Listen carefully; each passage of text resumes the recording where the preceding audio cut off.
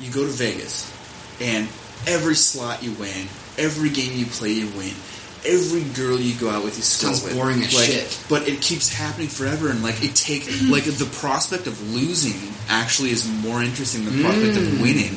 So when you win over and over and over and over again, you're like, Vegas fucking sucks. Every time I go to the craps table, I win. Every time I do roulette. I say roulette because I'm a cook. Roulette. Yeah, I say roulette. Every time I do roulette, I win. Right. Every time I play blackjack, I win. And when you take away the threat of loss, it just becomes boring and stale, and it becomes hell to you. It's just like if Peter Rollins says this. So if he had a gift where he could touch you on the forehead and you would live forever. All right. But if you couldn't enjoy your life, you wouldn't be a god, you'd be a devil. You know? So I think I almost did an Irish accent there. Yeah. Sorry, Peter. You wouldn't be a god, you'd be a devil? Yeah, it's the object cause of desire.